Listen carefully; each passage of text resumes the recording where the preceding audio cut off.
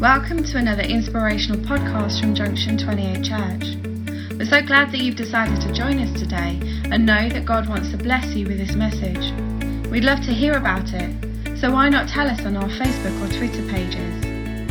If you would like further information about who we are, check out our website www.thejunction28church.com. We hope you enjoy this message. Now, when I was first called to China, I can't say that it was this magnificent calling of me sitting in a dark place with nobody else around and a light shined down, and I heard this booming voice from heaven calling me to China. I heard my wife say I would like to go to China.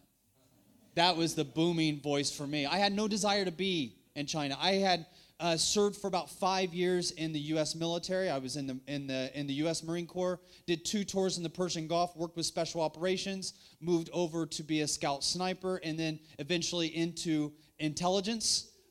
That might make you look down on our intelligence community a little bit. But from there, I went to work for a police department and university. I went to university full-time while working for a police department before we eventually moved to China. We only moved for 8 months. And we never left. And the reason we never left is because it was too darn fun. There was just so many things taking place. I had worked together with people in Southern California. My wife and I lived for about 6 years in Southern California. And we were doing homeless ministry. And I remember how much work it took to get people to come to church, to come to outreaches, to do evangelism. I remember doing outreach for homeless community, and this was in the 90s, and I would see homeless people come to we would have this event where we would feed the homeless, and people that were in the homeless community would come with mobile phones, and I would say, wait a minute, I don't even have a mobile phone. What in the world and we would come up with all these different ideas of how could we get more people to listen. And then we got to China, and the people in China were just so excited about us sharing the gospel with them. And I kind of felt like a hero, like all of a sudden this instant celebrity status. And I liked it. And so we didn't want to leave. People were like, please don't leave, share more. I was like, why in the world would I ever go back to America where people are trying to be convinced to listen to the message that we have? So we ended up staying in China. But the problem with me staying in China is that I didn't speak Chinese. I barely spoke English. My wife is not from America. She's from Sweden. She speaks 5 languages. English is her 3rd language. And she's very good with language. And when we first got married, she would always correct me on my English. She would say, how are people going to take you serious if you speak like this? I often joke and say that I would send her love letters, and she would send them back corrected. She knows that my language is not very good. So I grew up in the countryside in the U.S., and language was never my strong point. And when we moved into China, I realized I do need to speak this language. So we moved to Beijing during our first couple years, and I went to university there in Beijing to study the language. And we have an overhead, if we can get that up. And so I went to China to study the language. And when I went and began to study the language, I had to enroll in the university. Now, when I enrolled in the university, I did my language studies online like most people by watching YouTube. And when I picked up a couple words, just a couple things that helped me get by on a regular basis. So when I walked into the evaluation room for them to allow me into this Chinese course in the university, they immediately started speaking Chinese to me. And it just so happened by complete coincidence that I understood what they were saying because I had been watching these YouTube clips. So they said, hello. I knew how to respond back, hello. They said, how are you? Where are you from? These are the exact things that I actually studied on YouTube. So I was conversing back and forth, and they're like, wow, you speak good Chinese. And I felt good with myself. And I said, yeah, I'm not bad. So they enrolled me in my course. My course was year 2 studies at the university. So I showed up for my first class not being able to understand exactly where I was going, and I walk into the first class, and it is year 2 intensive reading. I've never studied even one Chinese character. I told them, I don't belong here. I really need to leave. But they insisted that I stay. Now, this is no joke. This is a personal experience of mine. This was on a Thursday. By Friday, it was quite clear by all the students that were in the class that this guy is completely lost. Now, I had no other white students from America or Europe in my class. They were all Korean and Thailand. And during the intensive reading portion, whenever there was something that we didn't understand that the teacher was saying, she would write the character on the board. And then all the students would say, oh, except for me. I had no clue what was being written on the board. By Monday, we had a substitute teacher, and that entire weekend, I had been praying because I thought, God, you brought us here. I want to drop out of this course, but they won't let me, and I've already paid for it. I just want to go to year one. They won't let me go to year one. What do I do? And I really felt that God was saying, don't worry, don't worry. So I studied, and I prayed, and I studied, and I prayed. No joke, by Monday, something happened. Something clicked. By Monday, I understood, could read, and could write using computer or my mobile phone more than 1,000 characters in the Chinese language. And supernaturally, I began to understand year 2 studies for college-level Chinese. The miracle actually didn't grow more than that because I never made it past year 2 studies. But it was this amazing thing that I experienced out of nowhere, and I can't really explain it. There was no flash of light. There was nothing that I experienced other than it just made sense, and I could understand it. And then I began to experience something in Chinese culture that I just want to share with you, and why the Chinese and the churches here in this area are working together with the Chinese to reach Iraq. Because the revivals that are taking place in China, the Chinese believe are not just for them. They believe that God is wanting to share this revival into the areas that are between China and Jerusalem. This is considered to be the final frontier of the gospel message. This is considered to be the last corridor of the Great Commission from China into Jerusalem. And so they're going from country to country, village to village, person to person, sharing the good news of Jesus Christ, and we have an opportunity to join together with them, partnering with the most populated nation on earth that is experiencing the largest revival, going into an area that is the most violent, volatile, the area of the world that we are seeing on TV, on the nightly news, on a regular basis. But God has a plan, and it's coming from one of the most unlikely locations in the world. Not a Christian country, not a country with a quote-unquote Christian heritage, but a communist nation. Amazing what our God can do. Anyway, so as this happened to me, this supernatural download, if you will, of the Chinese language, I began to understand a couple things about Chinese history that changed my thinking about going into areas that have never heard the good news of Jesus Christ. Something hit me that basically said, though you might think they've never heard the gospel, my fingerprints are all over my people. Not one person was born without me knowing about it. Not one person walks on this earth and dies without me knowing about it. I care for them all. I know them by name, and I speak to them when nobody else knows about it. And I leave my fingerprints on the very pages of their history.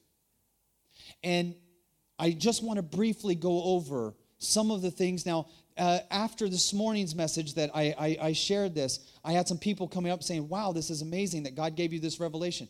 It's important to know that the things that I'm going to be sharing tonight are a collection of ideas that I've received from others over time, and some of it has been my own experience that I've kind of put into this big stew of Chinese history, culture, and language, and what it is that is compelling them to leave China and go to the darkest regions of the world.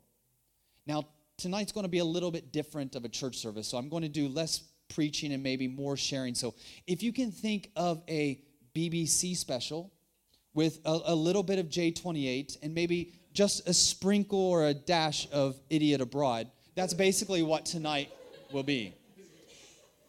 When I look at Chinese history, I can see God's fingerprint all over the nation. If we can go to the first slide. The next one.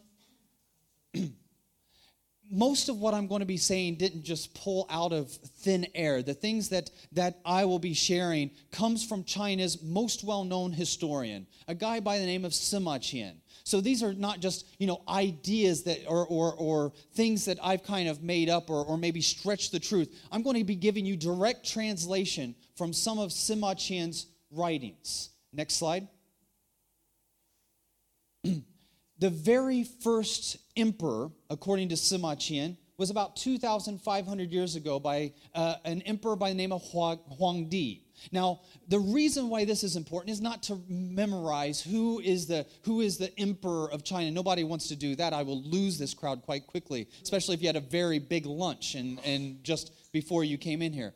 But it is good to know this, that if the Bible is true, then it's not just a collection of spiritual ideas, but it is a history book that we can go to and find tangible evidence in the world today of events that actually took place in our own history. That if you open up the Bible, it is not just a history book, but it's also a photo album. A photo album that tells us about the history of mankind, our history, our shared history with one another. And when we look at Huangdi and the time that he served, we can look at the Bible and say, okay, who is the oldest man in the Bible? Methuselah, right? So Methuselah, for those that don't know, was alive when Adam was alive. That means he would have known the stories and been familiar with the events that took place during the creation of Adam and Eve. And he was also alive during the generation of Noah, or just before. So that you have this connection of people, and that's just the ones that we know about. But there's information that is going from one generation to another, so that when Noah and his family gets onto the ark and mankind starts again, they're carrying with them these stories that come from all the way back to the beginning. And if we look at Huangdi and the time that he took power, we actually see that they believed that they came from the West. That means that they could have been exposed to those that were still carrying the stories of Adam. And that's very important, because as we look at the Chinese history, we're going to see some very important things that might seem a bit familiar to you. If we go to the next slide. In China, the very first capital where Huangdi served is in Shandong province. Now, this area was called Shenzhou. Shen is the Chinese word, one of the Chinese words for God. So it meant the Chinese country or the land of God. The Shen meaning God, so God's country. And that was the original name. And there they had a very famous mountain. Next slide. This mountain was called Taishan. Taishan was a mountain that Huangdi and the priest would climb up to the top and give an offering to the Chinese god. Now, when I say Chinese god, many people might actually think to themselves, well, I know China. I know that I'm just going to move this out where people can see it. Well, can everybody see this? Now, we might have a challenge. I've been told that we don't have dry erase markers, but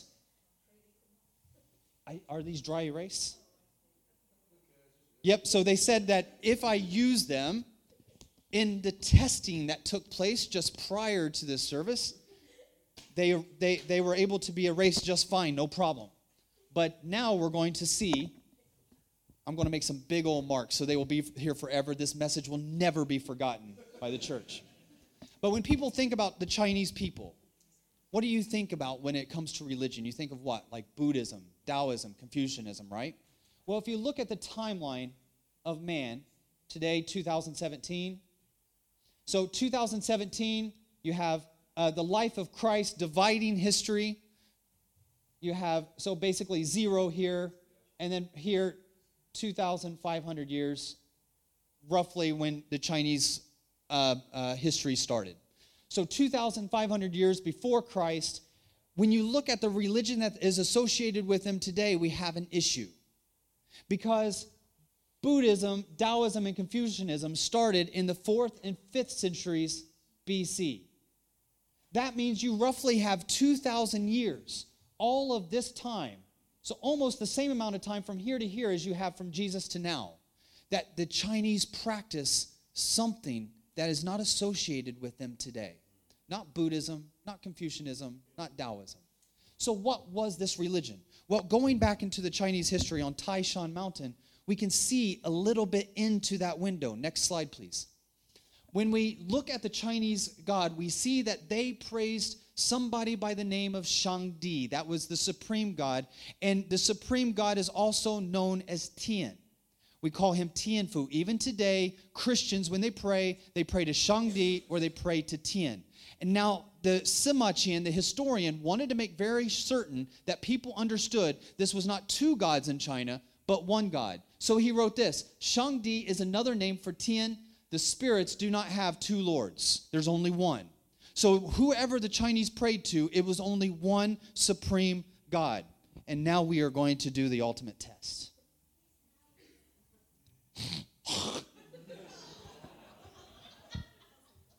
Hey. Now, I am not an artist. And I do not write Chinese unless it's on a phone or a computer. I can read it, I can speak it, I can understand it, but I can't write it because there's, in the English language, we have 26 characters. It's kind of easy to learn how and practice how to write very beautifully A through Z, right? But in China, they have about 20,000 characters. I never found myself with the extra time to sit down and learn Chinese calligraphy. So, I'm going to ask for help. As I draw this, if you would please help me by maybe clapping or cheering or indulge me just for a moment at my artistic attempts, okay? So in China, the word for people, the Chinese character is this. This is the Chinese people. This would be a perfect time to clap. Now, when they want to say that something is big,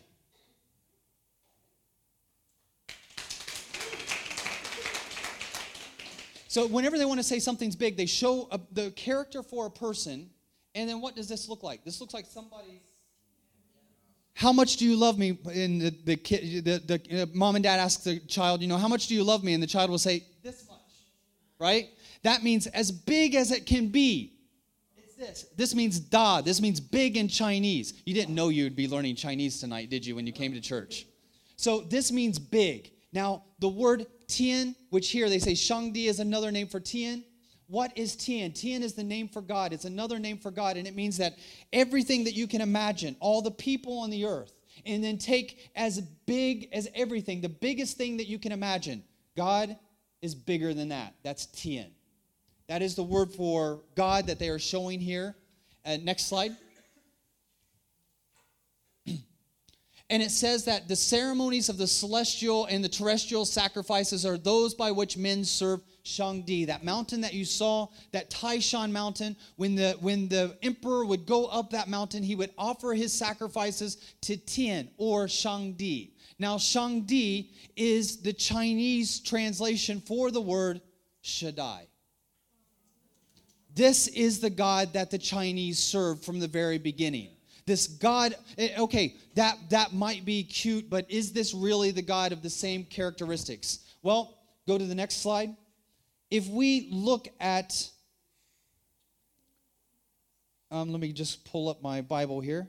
If we go to the Genesis 1:1, if we look at Genesis 1:1, and this is the ancient Chinese writing that described the world as Shangdi created.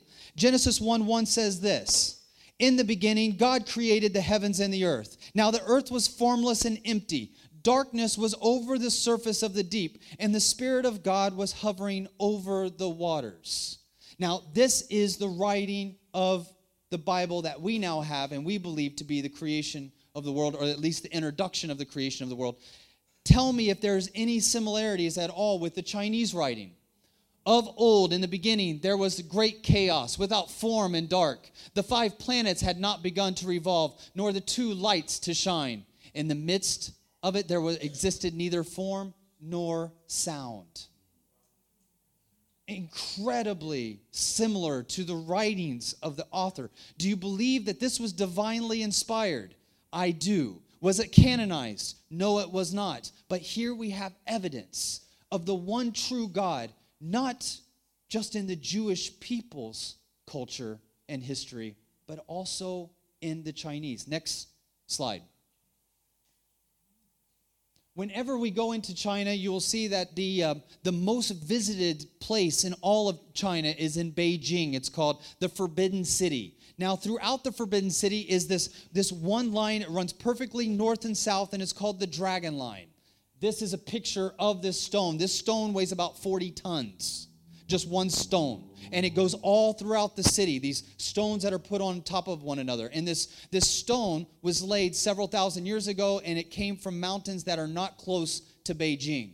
How in the world did an ancient people get stones this heavy all the way from the mountainside several hundred miles away to Beijing? Well, they waited till the wintertime. They cut these stones during the summertime. In the wintertime, they dug trenches, and then they filled those with water, and then they scooted. Once the water froze, they used the ice to move these stones all the way from the mountains to Beijing. And so the emperor, the only person that was allowed to walk on this holy line, was the emperor himself. And the emperor was considered to be the connection between heaven and earth, the go-between between God and man. And he himself had a certain aura that was like God. And along this line, he would travel from the Forbidden City to, next slide, along the Dragon Line, all the way to Tiantan, or the Temple of Heaven. The English translation is the Temple of Heaven. Now, it's not a great picture. It's a little bit blurry on this display, but you can see the round thing at the bottom, right? And then there's a road that seems like it grows up to another round thing at the top. This is all a part of the Temple of Heaven. The round part at the bottom is a sacrificial area where animals are sacrificed, and then they are carried across the bridge to the temple, the actual temple to Shangdi, which is on the other side. The next slide. This is the temple to Shangdi, the god that the Chinese worshipped. Now, do you see anything interesting about this building? The fact that it has almost a triune structure of 3 different parts representing the Most High God. The platform that it's on takes 3 flights of stairs. Again, this other idea of Trinity. Can you hit the back button just to go back one slide? On the actual entire temple itself, you can see that there is also almost like a trinity. There's a bottom portion where the sacrifice is done. There is the middle part, and then there is the part where you actually have the temple of praise, the part where Shangdi would come down and visit the emperor during his sacrifice. What's interesting is that the sacrifices took place with the priests and processions that are very close to the writings in the Old Testament.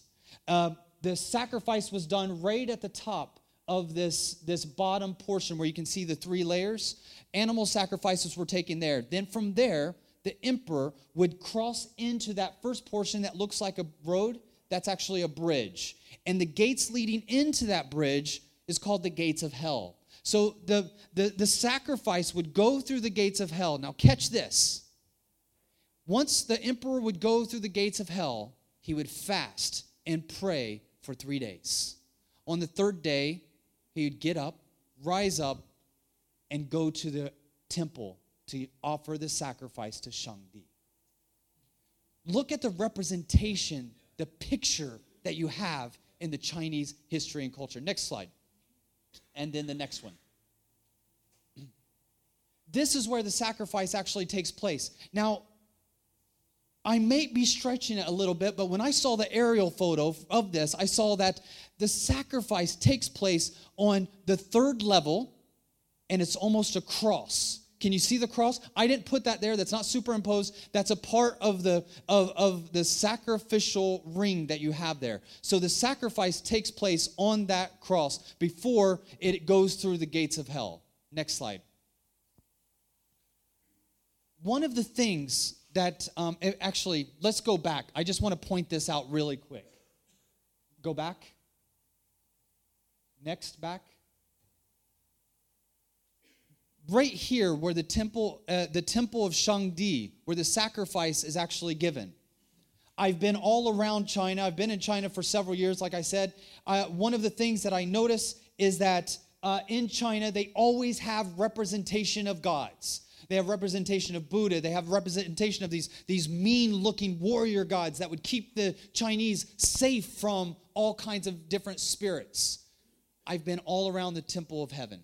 I've taken tour groups. I've given tours to tour guides in China and given tour guides, people that they get paid for a living to take Chinese around and give them a tour. These are Chinese that the white guy who's not Chinese gives them a tour and introduces things that they've never seen before. And one of the things that I've noticed about this temple and the whole area around it is there's no picture of Shangdi anywhere. In Chinese history, you will not find one engraving or representation of Shangdi, which reminds me of Exodus chapter 20, the 10 Commandments. The second commandment, you shall not make for yourself an image in the form of anything in heaven above or on earth beneath or in the waters below. So this Shangdi that the Chinese praised and worshiped, they would not dare make a representation of what he looked like. Next slide. And let's go, next one. Next one.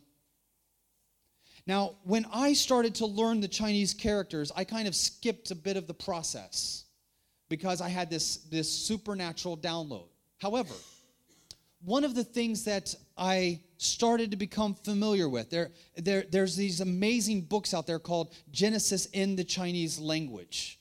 They're older books, but I would highly recommend them. There's another guy by the name of Don Richardson. He's one of my heroes. He's written a book, a phenomenal book called Eternity in Their Hearts, where he shares about how every culture you can find the residual message of the gospel as well as the historical evidence of the creation. I was with him about a couple weeks ago in Thailand. I invited him to come and join us with some Chinese pastors. And he's one of those guys that absolutely blow my mind when it comes. He was the first one to introduce me to this concept of the Chinese language. And I just kept studying it. So I can go for a very long time. But tonight, I'm just going to touch on it a little bit. I promise this half an hour will only feel like an hour. So we're going to try this again. It's getting more difficult, but it's still coming. I'll make my next one smaller.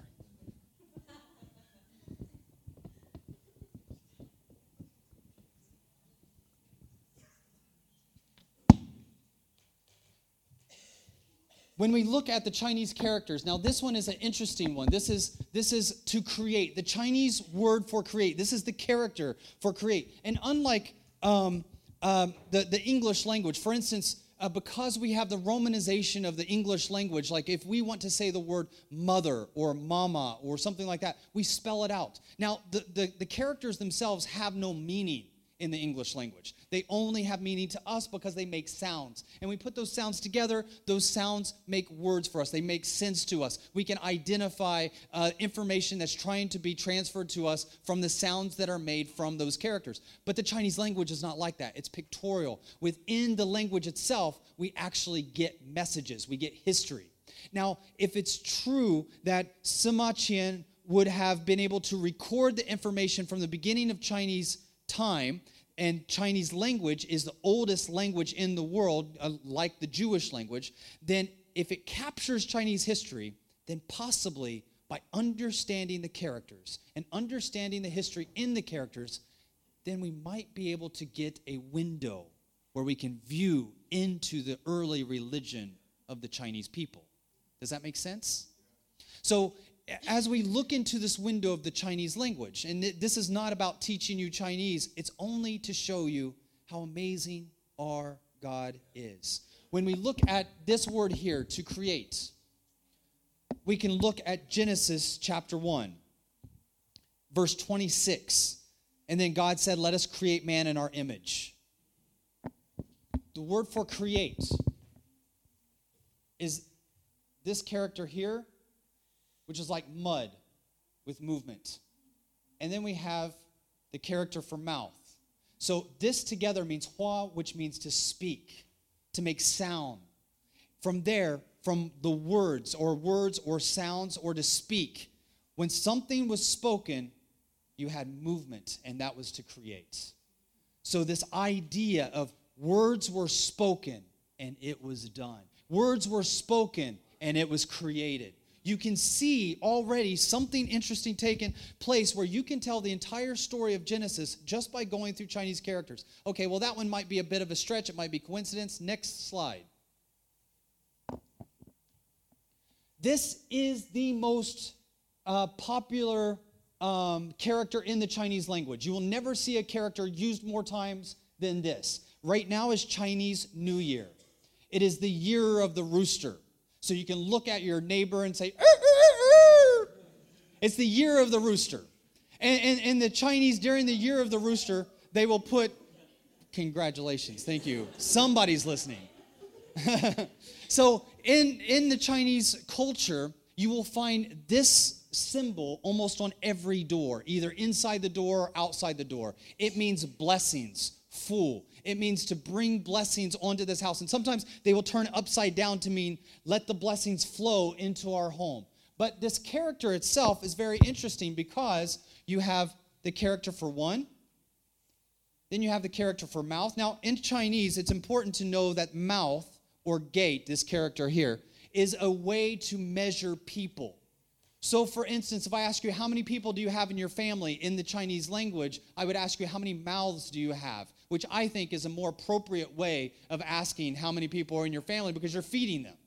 So, in Chinese, when you ask how many people you have, you say, how many mouths do you have? So, here you have one person or one mouth and the Chinese character for field.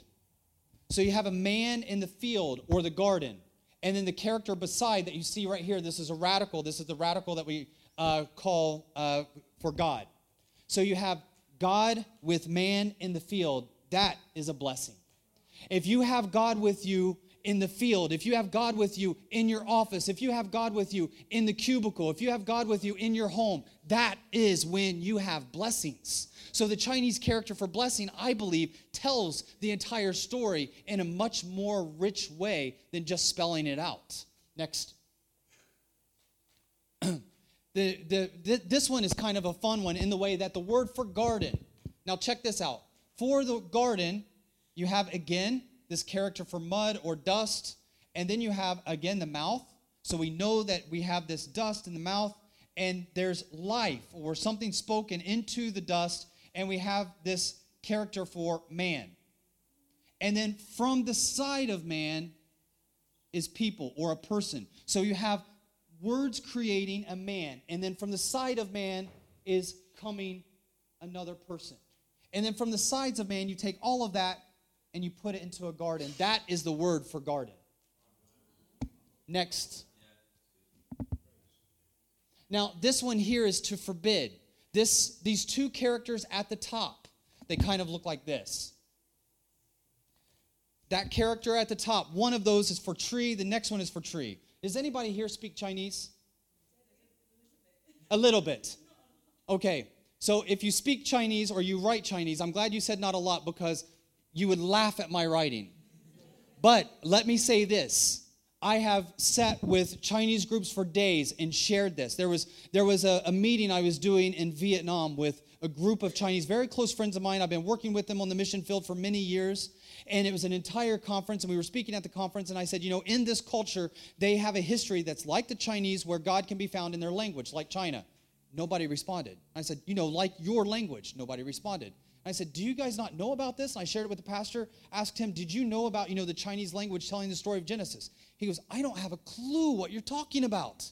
So I said, guys, we're changing all the curriculum starting right now. And we went through all the different characters. Tears started flowing down their eyes when they thought that, you know what? We thought Christianity was this Western religion brought into China. Now we are seeing that we have been followers of Jehovah from the very beginning. This is not a Western religion. This is who we are as a people. And it changed their whole idea radically. So next slide. This one here, I just showed you that this means tree. You'll see that we have two of those at the top. So you have two trees put together. So two trees put together, and then you have this interesting character. I'll try to step to the side so everybody can see. So you have two trees at the top of this character together, and you have a movement that takes place in the garden or the field. So a movement is taking place in secret under the trees. And then from there you have the character for man. So you have a man in the garden, and then you have something telling a secret. This, by the way, is the character for devil. This means Satan in Chinese. So the character for Satan is a field or a garden with man with a secret. So from there, for deceiver or tempter, you have two trees, the devil under two trees, taking place under cover. That is the word for tempter. Next slide.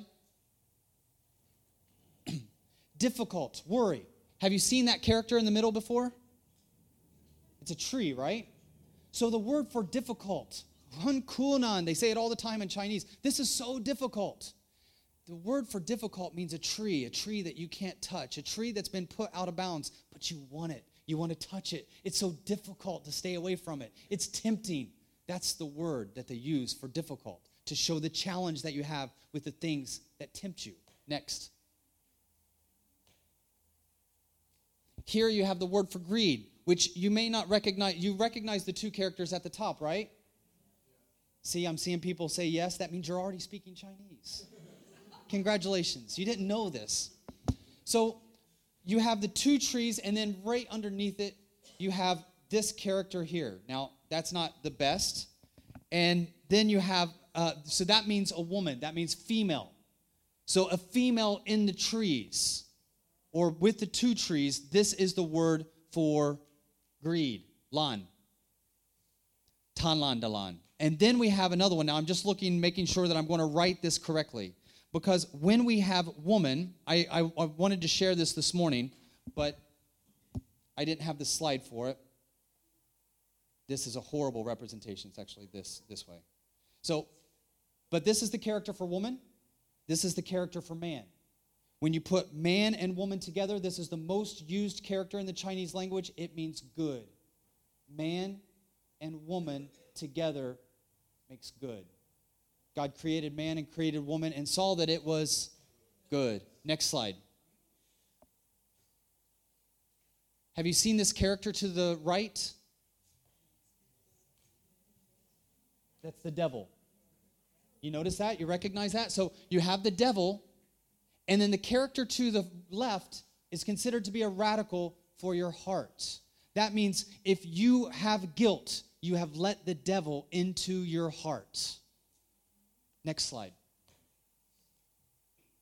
Here, we see something that takes place in the book of Genesis, which is a recording of the world's first murder. Now,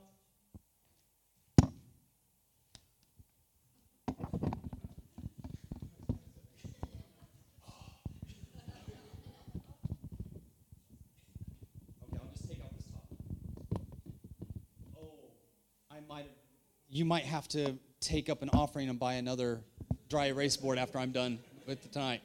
So here we have two words for that sound the same, but they're different. So in Chinese, you can have words that sound the same, but they mean something completely different, and you can tell when you see the characters.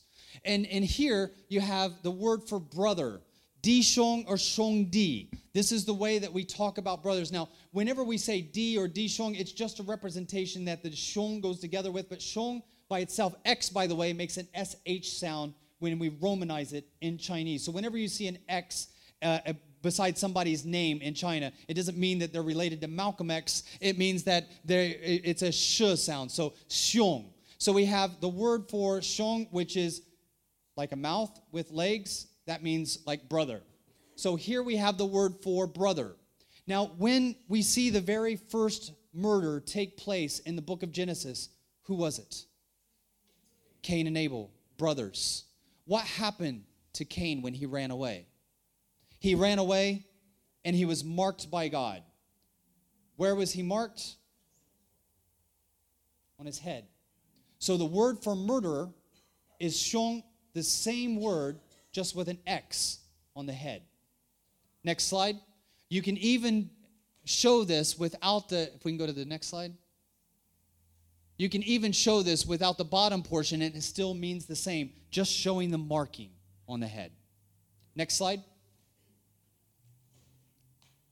When we look at the Chinese kind of items that they keep around their home, this is one of the most famous things that you'll see in many Chinese homes. It's called the heavenly celestial boat, or the first kind of Chinese. Now, this is they believe that this harkens back to like ancestral worship. However, you can't see very well on this boat, but on this boat there are 8 individuals. Next slide.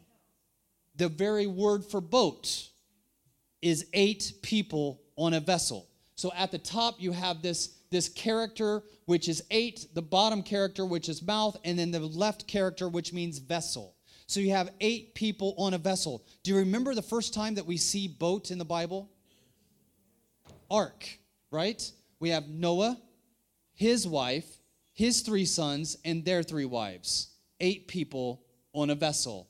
This is also the Chinese word for boat. Next slide. Then we start seeing other items that give us an even bigger revelation.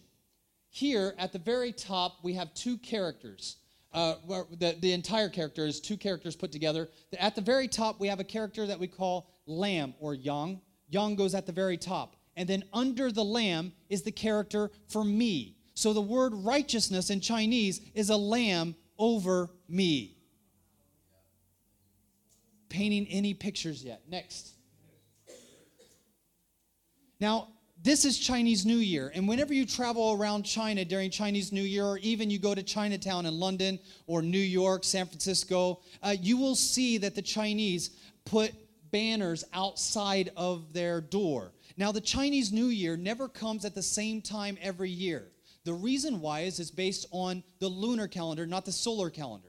So the lunar calendar, because it's different than the solar calendar, and the equinox is different every year, and it's based off of the equinox, they set it up at different times of the year. And so this year it took place at the end of January. Last year it was at the end of February, and it changes like that. That is the reason why the Passover festival, or Easter, never takes place at the same time every year, because it too is based on the lunar calendar. These 2 holidays, the Passover festival for the Jews and the New Year's festival for the Chinese, are the 2 largest holidays in those cultures, and they're based on the same idea of the lunar year, and they come right before the spring. Now, when I first saw this, and I saw that the Chinese put red banners, I asked many people, where does this come from? If you ask 100 people in China, where does this come from, you will get 100 different answers, because nobody really knows. However, for me, I asked, what does it mean?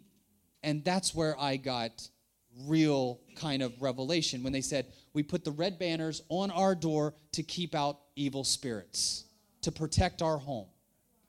Kind of like another holiday that I know. Next slide. Next slide. Now, before I leave from China and share about the areas where the Chinese are working in, I just want to touch on one person that is one of the most important individuals in the Chinese history, and that is this guy right here. His name is Kangxi. He is the most famous emperor. He served during what they call China's golden age, which I would actually debate that's now for China. But they say that this is the golden age for China. This is Kangxi. He served longer than any other emperor in Chinese history, and it's actually from his time of service that we get the word China, because those from the Persian Empire were coming to Xin or Sina, their pronunciation of Qing, the Qing dynasty. So this is where we get the word China. That's how important this emperor was, because he influenced even how people talked about them from around the world. Because the Chinese don't call themselves China. They call themselves Zhongguo, which means center kingdom. They literally believe that they are the center of the world. That's where the joke comes from, that if you keep digging, you'll dig all the way to China. Idea being that you'll dig to the center of the earth, or you'll dig to the other side of the center and arrive in China. And Chinese believe that they are the center kingdom. But the China comes from this guy right here. He is revered as being one of the wisest leaders in all of China. Next slide. And he wrote this: "The treasure of heaven is comprised of the sun, moon, and stars. The treasure of earth consists of crops, gold, and silver. The treasure of a kingdom is to have righteous officials. The treasure of a family is to have descendants with piety. Yet gold, silver, and jade are not as precious as one's life. 100 years of age is nothing compared to eternity. Coming and going in life is like a dream. The best food and clothing don't mean a thing. It's no exception for someone to be born in a royal family. The most important thing in the world is life, something that white jade, gold, and silver cannot buy. Even plain porridge can be satisfying. No cloth is fit to wear for 1,000 years." Now pay attention here. "The heaven's gate was closed due to first man's sin. The path to salvation is through the Son only. I would like to accept God, the Son, and the Holy Spirit, and receive from thee my free gift of eternity, signed by the hand of Kangxi." He was a Christian emperor, ruler. Most Chinese have no clue that he gave his heart to Christ when Jesuit missionaries came to the Forbidden City to share the good news of Jesus Christ with him.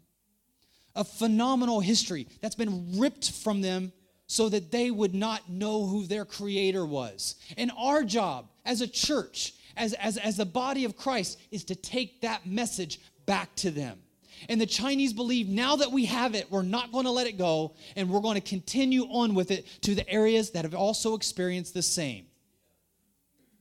And that place that they're going to now, one of them that we have been working together with J28 on, is Iraq. I stepped off the plane and literally still had Iraqi dirt on my shoes when I came here last time.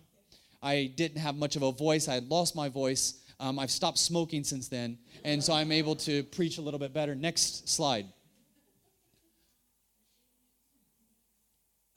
When people ask me where I'm from, I'll say, of course, I'm an American. But they say, yeah, but where did your family come from? I'll say, well, they came from Germany. But if I were to be more accurate and go back even further, I would say I'm Iraqi, as can everyone else in this room.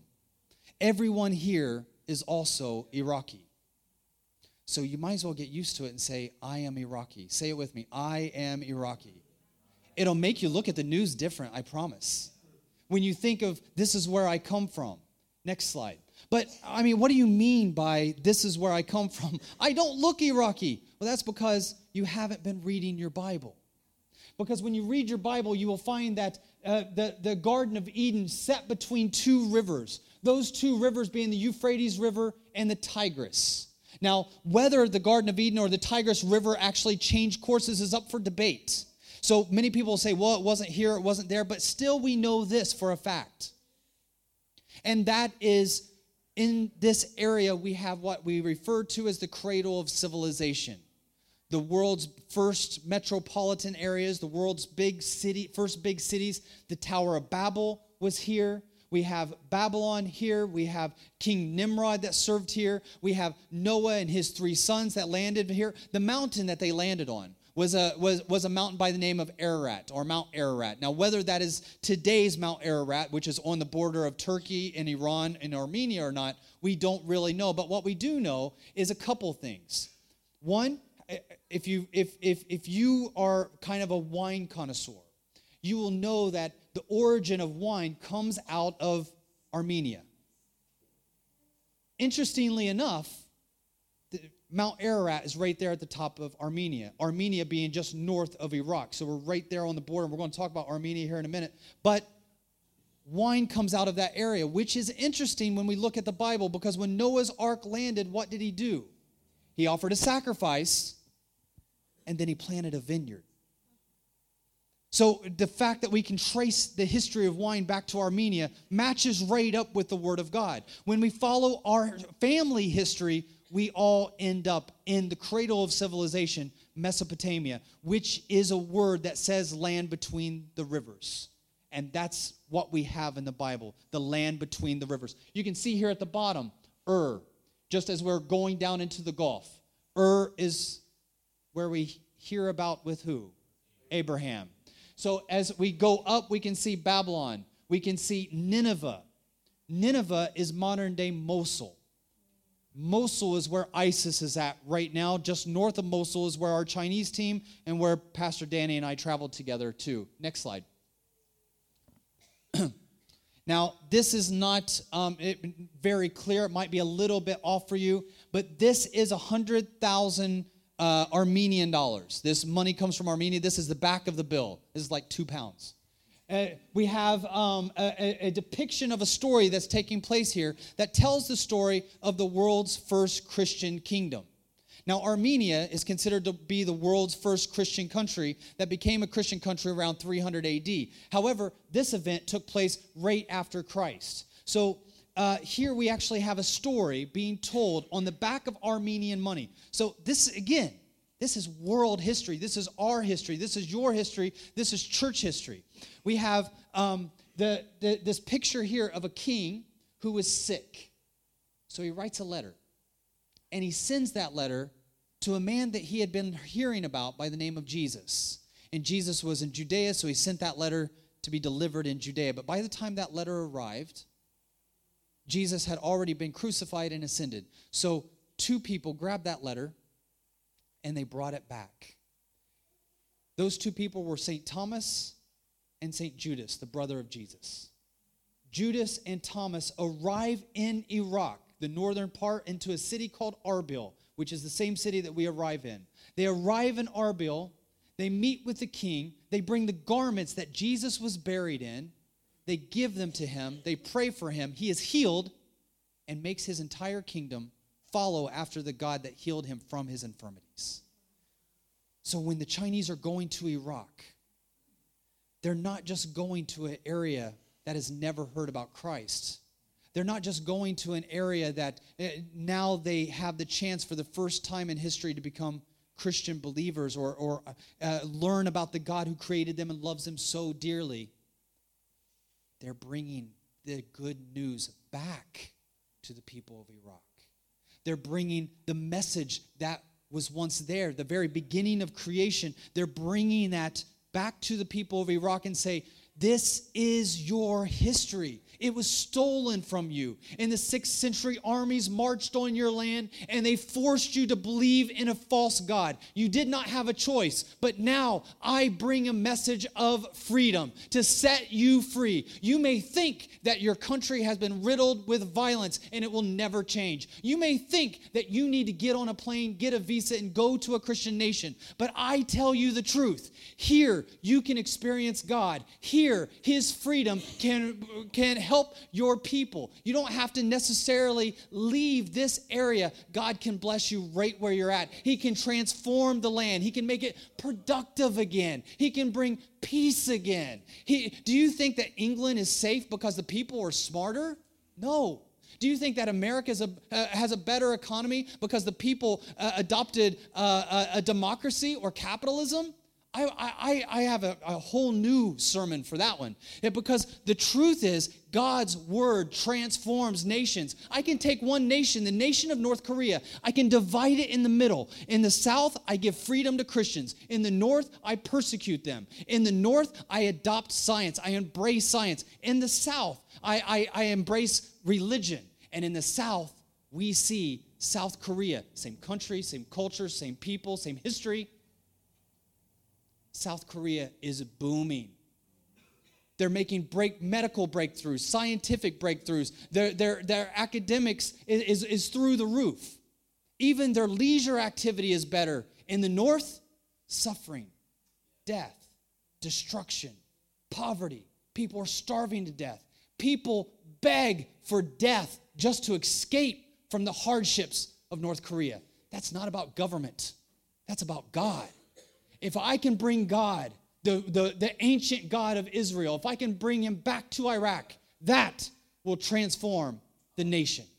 So we said, let's help the refugees. Let's help the people. Let's build schools. Let's help the girls that were raped. And that's what we've been doing. And next slide.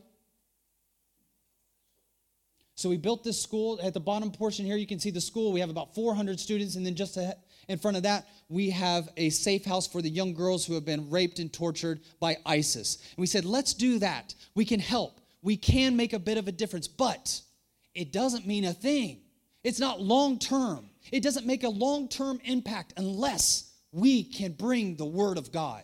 Because the Word of God will transform it forever. You drink from the fountain for a little bit, your thirst will come back. But if you drink from the water of the living water of life, you will never grow thirsty again. So we are bringing in water as well as living water. And that's what we really want to do in Iraq. So we decided, let's take Bibles into Iraq and give them to the areas that have been hit the hardest by ISIS. Just last week, next slide, we had an opportunity to hand out not just wheelchairs. You won't be able to see this very well, but not just wheelchairs to individuals who have been hit by ISIS or are living outside of ISIS-hit areas, but also we've been able to give them a Bible to transform their lives forever. Next slide. This is another young man that we were able to get a wheelchair for as well as give a Bible. Next slide. Same here. Next slide. And I've not yet got the stories on them, just got a little bit from a pastor that Pastor Danny and I were able to meet with last time that we were there. Next slide. And he was able to hand out Bibles, not just to those that they gave wheelchairs to, but throughout the community. That's Pastor Ashley standing right there in the middle of the picture in the background. So that was the day that they handed out many different items of relief as well as the Word of God. What is interesting about Pastor Ashley is that he is a Chaldean Christian, and he speaks Aramaic, the same language that Jesus spoke. You see, when the disciples came, they also brought their language, and they were teaching. And now, even today, the Christians still speak the same language as the disciples and Jesus. You see, by taking the gospel into Iraq, we're not bringing in an outside religion. We're not trespassing on territory that we're not supposed to be in. That land belongs to God. And we are going back in to take it back. And last time I was here, I had shared the idea of what if instead of sending bombs, we send Bibles? What if instead of sending soldiers, we send missionaries? What if an area cannot be changed from the outside in, but instead from the inside out? Now, my first time into Iraq was when I was in the military. I did 2 tours in that region. And I've seen the Word of God in these couple years working with the Chinese in Iraq do more than the world's most powerful military. I've seen more come from the Word of God in the hands of the people of Iraq than any amount of funding with the world's best military, the world's best political advisors, the world's best consultants. They can't solve the problem of Iraq, but I know the one who can. So, and I want to end with this. We decided it's all good in theory, but how do we get the Bible into ISIS territory? So we decided to take these Bibles that we are making inside of China, these little electronic e-readers that we make ourselves. We designed this ourselves so that nobody else would know. So nobody has seen one of these before. I promise you that, because we've made it. And this device here has been specifically made in a way that uses very little energy consumption when you are reading the Bible, which means that someone who has this Bible can read it for 7 years without changing the battery or charging the battery. That's the beauty of living in China. We make almost everything. And if we don't make it, we buy it. We bring it to China, we open it up, we find out how it's made, and then we copy it. That's our copyright policy. We copy it right. So we took this item and we put them in a bag, and we decided, let's take these. let's fly over the enemy's territory and let's drop the word of God directly into their area. Why is it the church is always on the defensive? What if, for once, we start going on the offensive? What if, instead of building up walls and so scared that the enemy might actually invade, that we start doing some invasion ourselves? What if we take the most powerful message that the world has ever been given and we put it into the hands of those who have been prisoners in the Islamic countries for so very long? What if? So 2 weeks ago, I got this amazing video that almost made me pee my pants. I opened it up, and it was our very first aerial footage of our drone flying over ISIS territory and dropping the word of God directly in that area. Now, we've been talking about this for a while. We attempted to start this project in December, and we've been now doing it for just over a month. And when we started the project, we were sharing about this at a church in Sweden, and you can look this up on the news. As soon as it got out there from the church in Sweden that we're working together with, it was picked up on BBC, Fox News, CNN. It was everywhere all around the world that these Christians are delivering Bibles into ISIS territories. And so the pastor that is there at that church, he asked me, he said, hey, a reporter came to me and he asked, wouldn't you feel bad if somebody was caught with that Bible and killed?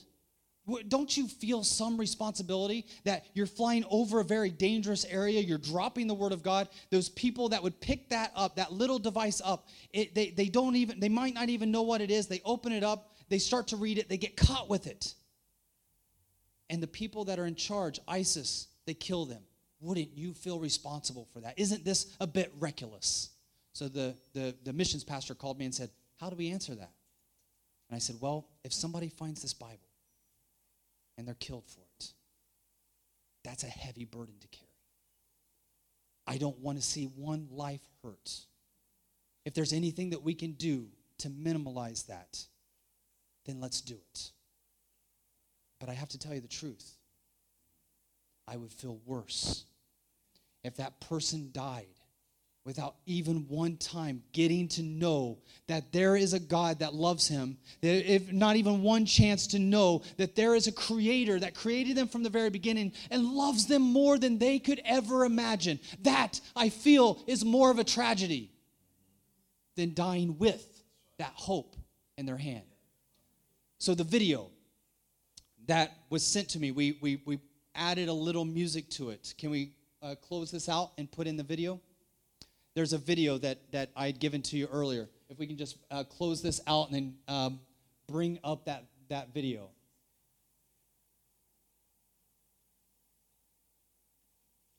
The video that you're going to see will show the footage from our drone that is flying up. So you'll see it take off. It'll fly until we identify the ISIS village. And then you have to watch. It only takes place for a small second. Now, we slowed it down so you can see it better. But it still happens very quickly where the Bibles are being dropped. It just takes place in a split second. But it got me going. Okay, so let's go ahead and...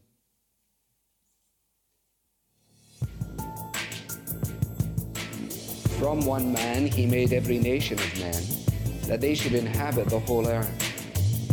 And he determined the times set for them, and the exact places where they should live. God did this so that men would seek him and perhaps reach out for him and find him, though he's not far from each one of us. Now, what you worship as something unknown, I'm going to proclaim to you. The God who made the world and everything in it is the Lord of heaven and earth and does not live in temples built by hands. What you worship as something unknown, I'm going to proclaim to you.